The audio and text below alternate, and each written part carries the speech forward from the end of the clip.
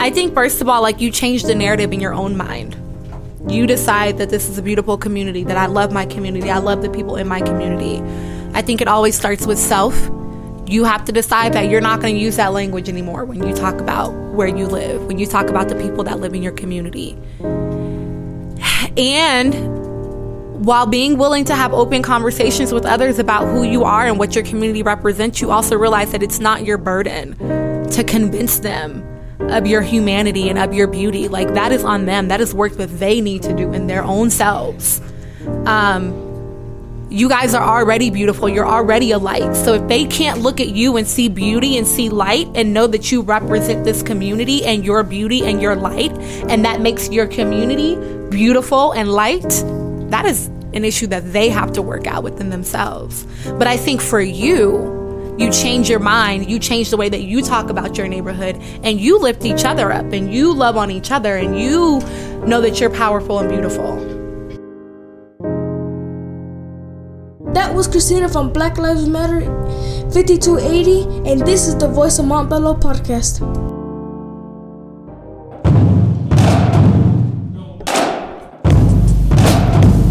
The Voice of Montbello podcast.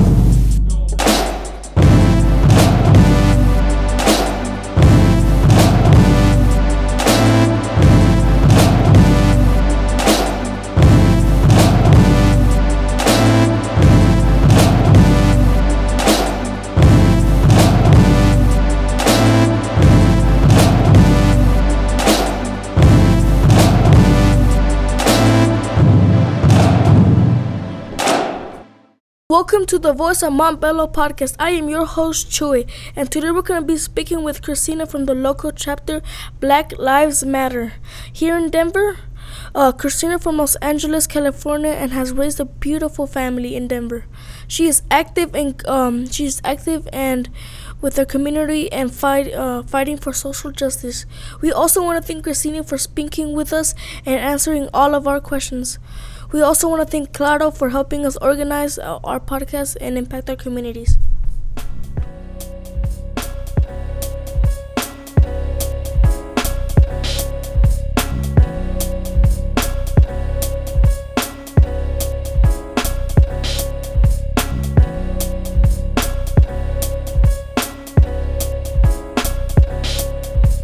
Hello and welcome to the Voice of Montbello podcast. Today we have one of the members of Black Lives Matter.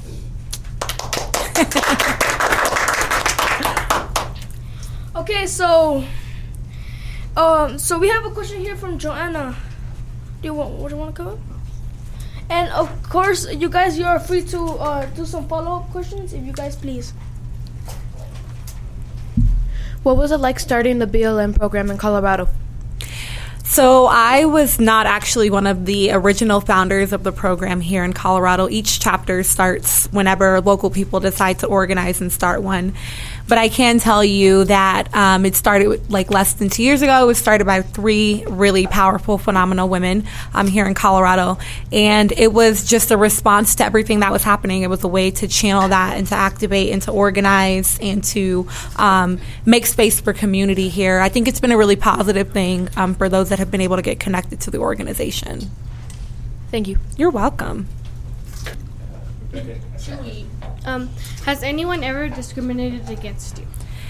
Yeah, I think anybody that's a person of color experiences things that they call or that are called microaggressions, right? You have those experiences where you walk into a store and people don't acknowledge you because you're a person of color, or they follow you around the store because you're a person of color. Or when I was in high school, I had an experience where myself and a group of my friends were all hanging out, and we were pretty much told that we needed to disperse because we were kids of color, and like that was something to be afraid of. And hearing that when you're, 16 years old is pretty crazy. But yeah, absolutely. You have those moments where you experience discrimination. Could you be a little bit more specific? Like specific examples? Yeah. So, the example of me in high school, obviously, was a form of discrimination. I've had experiences through, now that I'm a married woman, through my husband with police officers specifically. There's one in particular who is kind of in my area. I obviously live in the area that she patrols, and the way that she exercises her authority in our area is extremely discriminatory. I mean, to the point of like completely fabricating things, have had to go to court and fight tickets and things that were unjust because she just chose to target us because of who we are. Where did you grow up? I grew up actually in Los Angeles, California, so I'm not a native to Denver, Colorado. I lived there my entire life. I didn't move to Denver until not long after I graduated high school, so 2006 I moved here. So I lived 20 years in Los Angeles, California. So I was there when Rodney King happened, when the riots happened. I was there for all of that. In the section where you live, do you think any other people face the same thing that you guys do? I mean, yeah, again, I grew up in the era where I literally stood across the street and watched people loot and things burn down in response to the verdict that came down from Rodney King. And I'm assuming you guys know what that is. If you don't, Rodney King was not the first, but he was the biggest instance of police brutality caught on tape and then showed to the mass public, kind of like what you guys are accustomed to now. It was not that way before. There were not cell phones with videos on them, and there was no way to capture it unless someone chose to do that. So someone happened to be standing by with a camcorder, recorded it, released it to the media, and that became public information and public knowledge what happened with Rodney King. And I lived during that time watching these officers not suffer any consequences for their actions, even though we all saw it on tape. So absolutely, discrimination happens, even in very liberal Los Angeles, California. And I don't think that that's just to black people. I don't think it's just to myself. I think it's everybody that lives in my area experiences that. You're categorized and you're stereotyped by people in authority. Okay, so one is for me that, so do you have fun when you do your job? Do you feel, like a very good person when you try to help people so your people and everyone else can have a better life? Absolutely. I have the most fun doing things like this, coming out and talking to you guys, to youth, to young adults. Like, that is where my heart and my passion is. I love seeing you guys organize and activate and be activists now, because things matter right now and you have opinions and voices right now. So yes, this is absolutely fulfilling for me. I love doing this stuff. How do you feel about the African Americans dying from police brutality? I think that for me personally, it feels very personal. It feels very close to home. It feels like I'm watching my family be murdered. It feels like I'm watching my brother or my sister or my cousins be murdered. When Corinne Gaines died, that one still makes me cry, because she was a mom. She had 2 babies, and she was just trying to do the right thing and teach her children the right thing. And as a mom to 4 kids who I try to raise to have minds of justice and to be activists in their own way, that it felt very close to home. It felt like it was me being targeted and murdered and gunned down with my child, right there. So when I see African Americans, black people, youth, brown kids, the situation in California right now in Anaheim, what happened with him, like, it infuriates me and it saddens me and it feels like an absolute assault on me as a person and not just them. What have you gone through during the program? Can you be more specific as to what you mean for me? Like, have you gone with troubles, any problems? Well, I don't think that. I think that the name Black Lives Matter carries with it just a little bit of weight that makes people think twice about what they might say or do. So we had an instance where I don't know if you guys know about the situation that happened at the Aurora Mall the day after Christmas and the mall being shut down. And we had a community member put an ask out on Facebook for people to show up. And so my husband and I went down there in our hoodies. Some other Black Lives Matter people came out just to make sure that these kids were being protected. And we video recorded everything. We got so close that the media contacted us afterwards and were like, do you guys have some type of agreement with the police? Why were you guys able to be so close? And I think that there might just be that little bit of like, I better not say too much or do too much to them just because they have a very national platform. So I would say in regards to being targeted specifically, like while in Black Lives Matter gear, I don't think that that's happened. I always wonder if someone's going to say, is today going to be the day that someone says something to me? Is today going to be the day when I have to like check somebody because they do like something really aggressive? And I have not had that experience yet, thankfully. So do you mean about the Aurora one? So, you know, like those kids that have those? Oh my God, I was so close to them. Yes. I actually went up to the mall right after it happened, was able to talk to one of the family members of one of the girls that had been arrested and get his story. And my husband connected with him. So, yeah, we try to show up as much as we can for community, even in ways when people don't know that we're showing up. So one question that me and Mr. Griffin were thinking about was that, okay, what was exactly the situation that happened? How did those kids get targeted? What happened? Yeah, so basically kind of what happened with that situation from eyewitness accounts is it looked like basically it was something going on between some youth. And so there were other youth that were kind of gathered around watching. You guys know when stuff goes on, you're like, oh, what's happening? You want to see, right? So there's all these kids kind of gathering around to see what's happening. And 2 girls were targeted by APD. And they were not the ones that initially started the situation. They weren't even actually directly involved in the situation. They were just bystanders. But the people that had caused the ruckus had already ran and gotten away. So then all the bystanders, all the innocent just people witnessing what was happening ended up being targeted. One girl ended up being slammed so hard that her shoes came off her feet. Another girl was pinned down to the ground by APD as well. Basically, I think we see this a lot with police is that, and I think that's kind of the situation in Anaheim, right? They feel like they hold some type of ability where disrespect, if they feel disrespected, that's enough of a reason to feel like they can target you. And so, yeah, the girl was being mouthy, and they felt like that was enough of a reason to be able to then body slam her into the ground, which, of course, it's not, right? Your parents don't get to throw you into a wall because you said you didn't want to clean your room. That's just not the way that it works. And so that's kind of the way that situation played out. The people that were arrested weren't even the original agitators. Yeah. What role do you think race played in that incident? Oh, I think it played the largest role in that incident. Because here's the thing, I don't think that a group of white kids would have caused the same fear, right? I mean, let's just be honest. When we look at media images of brown kids, of black kids, there's a certain stigma placed upon us, right?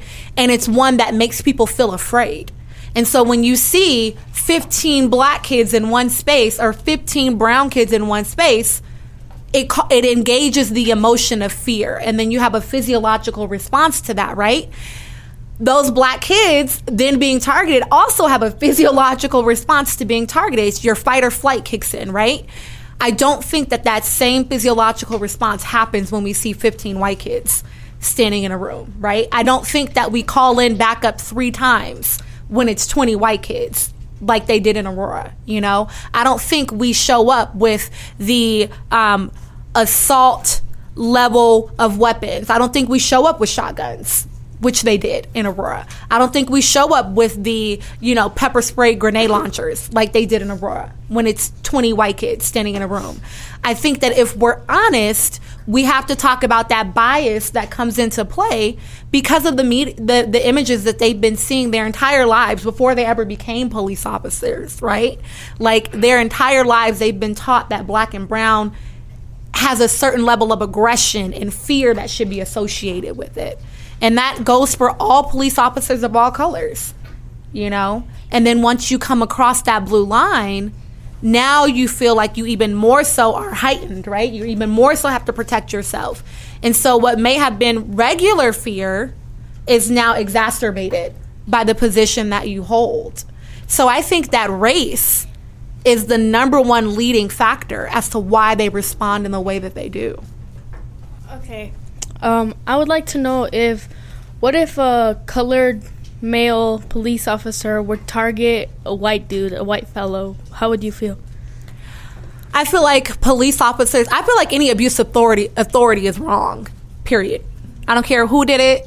I don't care what color the officer was. I don't care if it's a POC officer to a POC person. I don't care if it's a POC officer to a white person, a white officer to... It doesn't matter. Any abuse of authority, anytime that you feel like because you have a gun and a badge, you now get to abuse the people that you are supposed to protect and serve, that is not okay.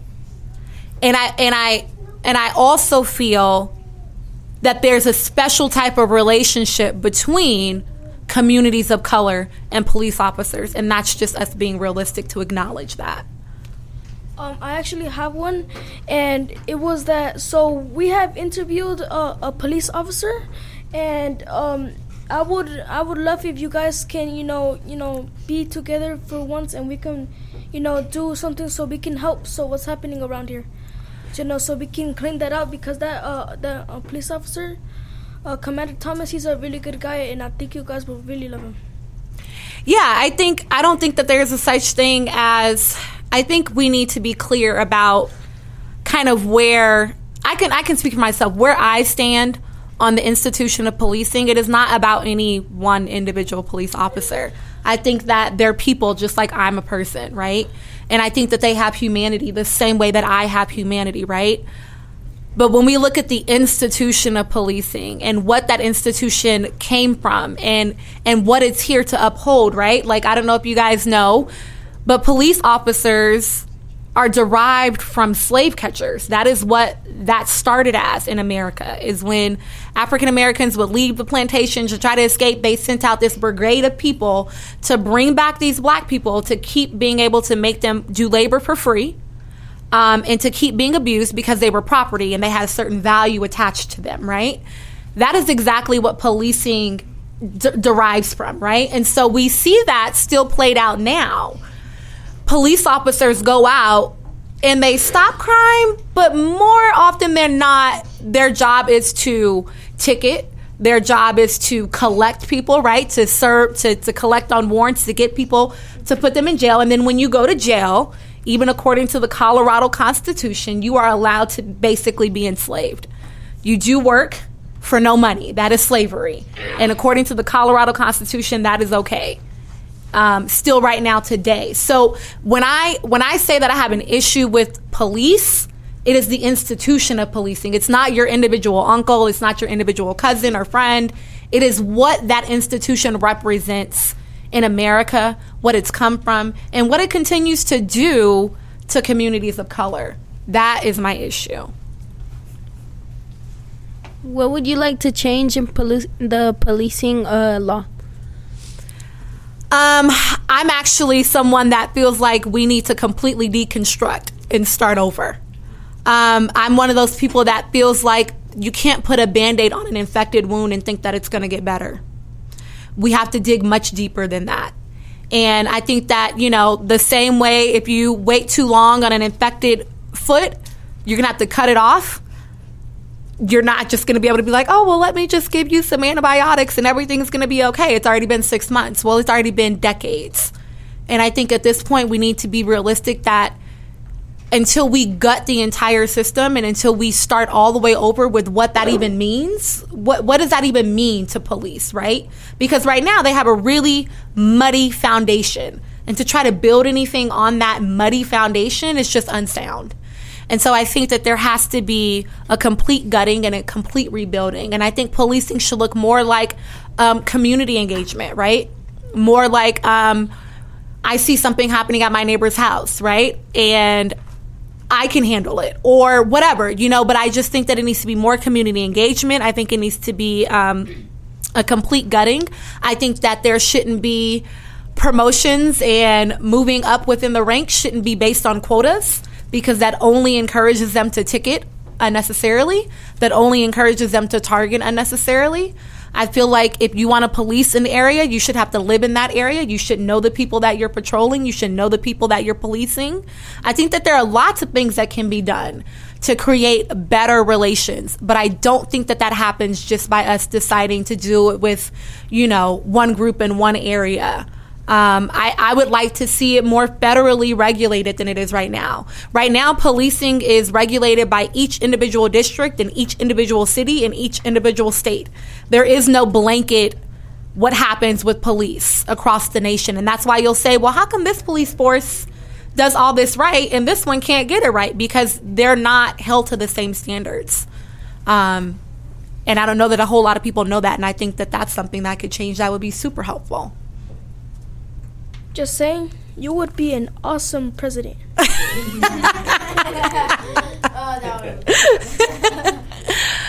I don't know about politics. I'm more of an activist.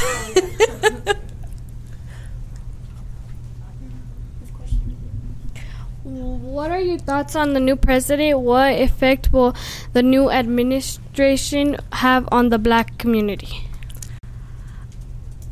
His effect on communities of color. I feel like his effect on communities of color will be just as violent as every other president's effect on communities of color.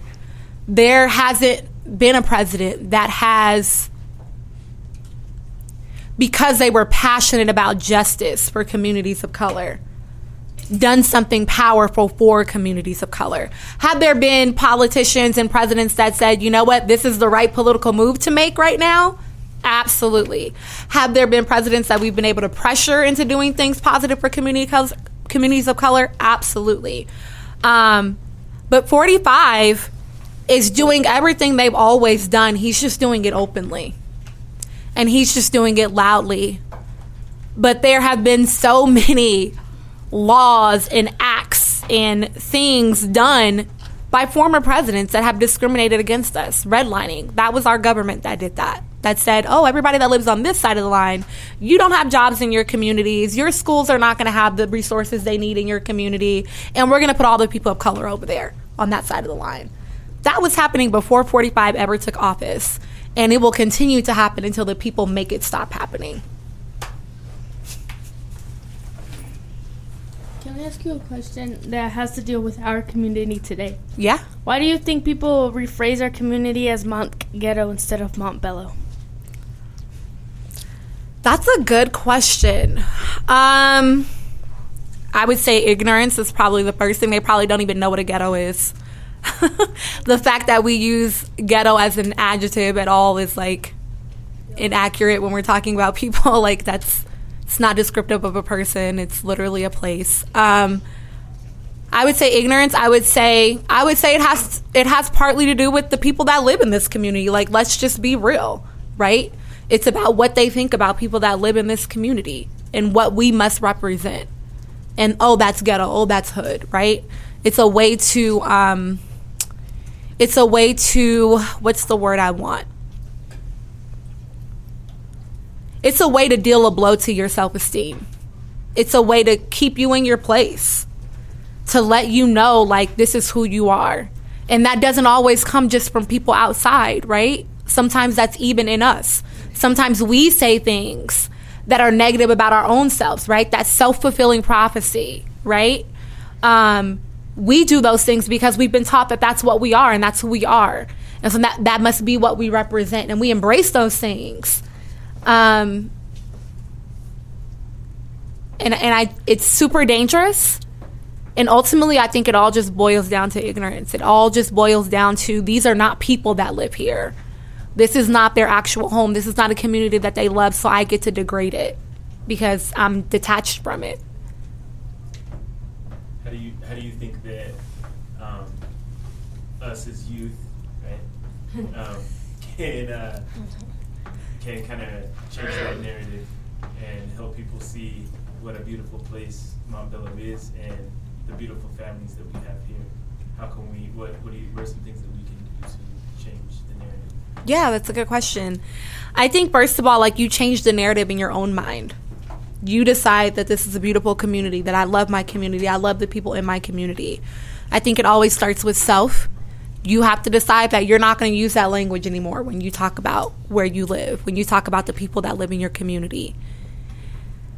And while being willing to have open conversations with others about who you are and what your community represents, you also realize that it's not your burden to convince them of your humanity and of your beauty. Like, that is on them. That is work that they need to do in their own selves. You guys are already beautiful. You're already a light. So if they can't look at you and see beauty and see light and know that you represent this community and your beauty and your light, and that makes your community beautiful and light, that is an issue that they have to work out within themselves. But I think for you, you change your mind, you change the way that you talk about your neighborhood, and you lift each other up, and you love on each other, and you know that you're powerful and beautiful. And challenge everybody else to do that same work in regards to you guys in your community. What do you like about this program? What don't you like? Are you asking me about Black Lives Matter specifically? Yes. Okay. I can tell you what I love about Black Lives Matter is that it centers the leadership of Black women. I think that is so powerful and important, especially because women have been doing the work and just have not been centered in it, or not acknowledged in it, right? When we look at the things and the work that the civil rights movement and all that happened in the 60s, we don't hear women's stories very often, but they were doing the work. And if we do hear women's stories, it's usually a man telling her story. It's not another woman telling her story. It's not her telling her story. So I love that they center the leadership of Black women. I love that they are intentional about acknowledging that even within the Black community, as marginalized as Black people are, there are people that are further marginalized, are queer, are gender nonconforming, our trans folks. They are even further marginalized. 1 in 13 trans people will be murdered. That is a gigantic number. That's literally like one of us in this room. One person in each of your classrooms, right, would be murdered as a trans person. And so I think that it's so important for them to continue to hold up all Black lives and say, yes, and there are even things within our community that we need to deal with and that we need to be conscious and aware of. What I would like to see less of is kind of this coining of the hashtag by just random people and that being used as a representation of the movement, right? You have your right-wing, ultra-conservative folks that will say Black Lives Matter is a terrorist organization, and they call police officers pigs, and they want to kill all police because there's someone somewhere that use that hashtag and use that verbiage, and so that must represent the movement. So while I think Black Lives Matter is a huge testament to the power of social media, the fact that this love letter turned into a hashtag that then took off and created a movement, I think that's powerful. I think I also would like to see less ability of people to manipulate that to their own agendas. How do you feel about people saying all lives matter? Ooh, I cannot stand that. Here's why. I don't think that it's up for debate that all lives matter. Like, are we really questioning whether everyone's life is valuable? I don't think that that's a valid debate. And it's bothersome only because we never heard that verbiage until someone decided to say that Black lives mattered, right? So it's just like your friends, you saying, oh man, I love to play basketball. I want to go on and, go to college on a full ride scholarship. I'm going to work out every day so I can be amazing. And then your friend's like, oh, well, I've always wanted to do that too. And they want to just like jump onto that and like make it their thing in a way to discredit your thing. And that's essentially the heart of All Lives Matter, right? Is that we said, hey, stop killing us because our Black lives matter. And they were like, oh, wait, hold on, wait, no. We're not going to talk about your life. We're going to talk about everyone's life. But we don't actually see them activating to protect all lives, right? Because if they really thought all lives matter, then us saying Black Lives Matter wouldn't be an issue. They'd be at the rallies with us because they believe that all lives matter, and that includes my Black life.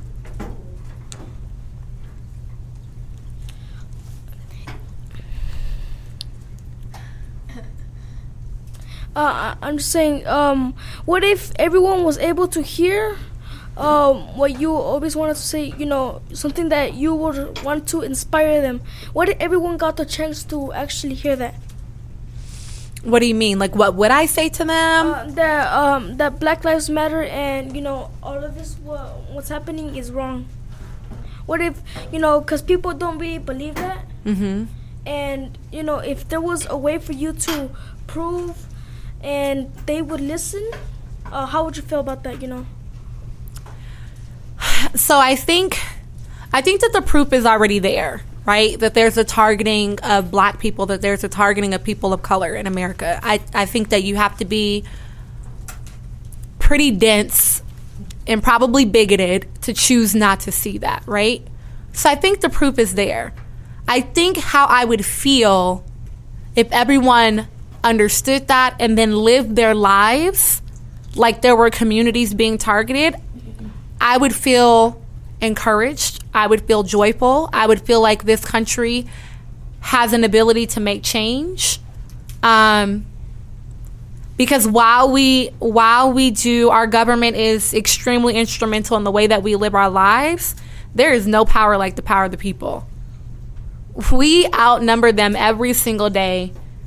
We decide whether they have jobs or not, And so I think if the people could really get behind the fact that, man, we need to stand with our brothers and our sisters that are being targeted, whatever that particular marginalized community is, that I would feel joyful, I would feel happy, I would feel hopeful, I would feel loved, I would feel like I'm valued and I'm seen and I'm appreciated in this country.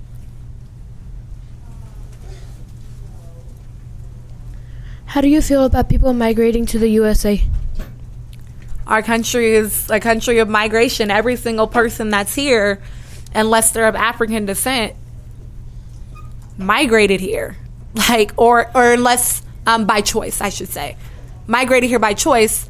And the only people that weren't migrating here were Native Americans. So I feel like the country we're all immigrants.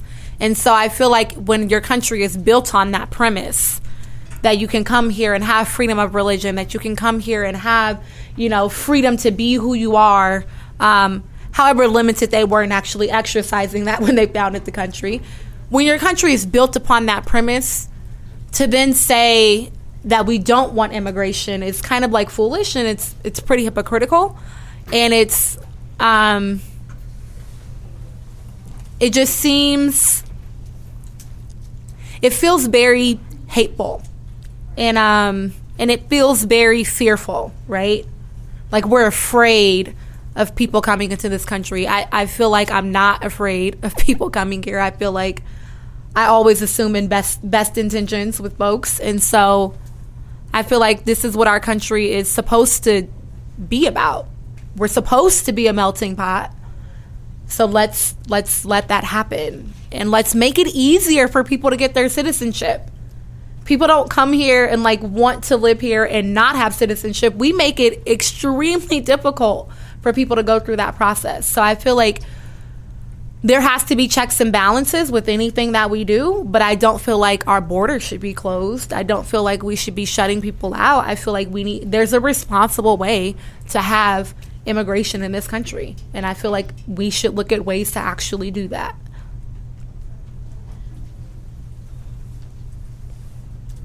What does Black Lives Matter do for immigrants? So BLM 5280 is actually pretty involved with various organizations. They feel like intersectionality is important. There's not only my struggle, right, that all of our struggles are connected. So they've been very involved with, I'm sure y'all have probably heard about Jeanette here locally. And so they've been really involved with helping her. They've been really involved with lifting the voices of immigrants here. They've been involved with organizations like Surge, who are doing things specifically to try to counter some of the things happening with ICE. We have people involved in conversations to find out updates and details as to how we protect community. BLM is not, if you don't know this about our particular chapter, they are not very big on, like, here's our checklist of things that we're doing. That's just not how we roll. BLM 5280 feels like it's more important just to show up for community than to kind of, like, give our receipts on community. But they're extremely involved in people's very personal situations with immigration, and doing their best to lift the voices and to keep people aware that, like, immigrants look all different kinds of ways and are all different kinds of colors. There are Indians from India that are afraid of being deported. You know, there are Mexicans afraid of being deported. There are Kenyans afraid of being deported. Like, immigrants don't look just one way, and it's important for us to remember that intersectionality and that we're all connected in that way, and to continue to lift the voices of those people. What does the whole group Black Lives Matter mean to you? To me specifically, and are you talking about my local chapter? Is that what you're asking me? Are you asking me just about the local chapter specifically? No, like what the national? Yeah. The national movement of Black Lives Matter, to me, means love for Black life. It means value for Black life. It means seeing Black life, right? Not just as I'm a Black person that's also a woman, so I experience even further marginalization, right? For me, the movement nationally of Black Lives Matter means that there are people that are willing to stand up and rally behind me and in support of me, and to lift me up and to lift my life up and to lift my voice up, so that people don't get to say, oh, I didn't even know that was happening to you. Because there are people lifting my story, there are people lifting my trials, and there are people sharing my burden. So for me, the national movement is one of love, it's one of unity, it's valuing me, it's appreciating me, it's seeing me. Seeing me is really, really important, and that's what that means for me. It's super powerful for me personally. Justin, do you have any final thoughts for us? Yeah, I would encourage you guys to continue doing what it is that you're doing. I would encourage you guys to, this is Women's History Month, so I would encourage you guys to be super intentional about hearing the voices of your sisters. You have many ladies present in this room, and not that you don't do this, but be super intentional about hearing their voices, about seeing them, about meeting their needs as women. Understand that we are all marginalized people, as Black and as brown, right? As any person of color, we're all marginalized. And as women, they're further marginalized. And be intentional about hearing them and seeing them. The perfect example is the situation in Anaheim that happened with the young boy Christian and the police officer. And there were articles for days afterwards talking about, oh man, look at how those Black boys were the first ones to stand up for him and to step in. And they weren't the first ones. It was a little brown girl that was the first person to step in. But people don't see her because she's a girl. Everyone's talking about Colin Kaepernick and kneeling for the national anthem and who's going to do it this Sunday. And he wasn't the first one. The WNBA was doing it way before him. But they don't see them because they're women. So be aware as you do this activist work, as you organize for your community, as you lift up your voices, that you make sure to make space for your sisters' voices, that you make space for the queer voices, that you make space for the gender non-conforming, non-binary folks' voices. Because even within our marginalized group, we have further marginalizations, and we have to be aware of that intersectionality in order to really do our jobs effectively. And I'm super proud of y'all.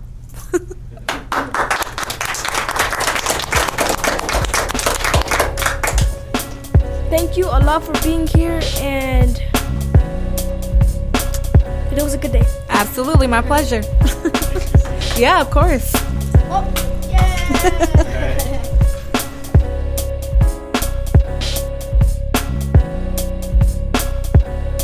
That interview made me open my eyes, because it made me feel ashamed how there is still violence in America, and children and people of color get to see police brutality that Christina talked about. And I have to say that was very hurtful, that people disrespect people of color and discriminate against one another. I was interested to hear that she was hurt, and when people got to say that all lives matter, because clearly there's a specific communities who are getting targeted. I think that people should treat everyone with respect, and that's why it's important to say Black Lives Matter.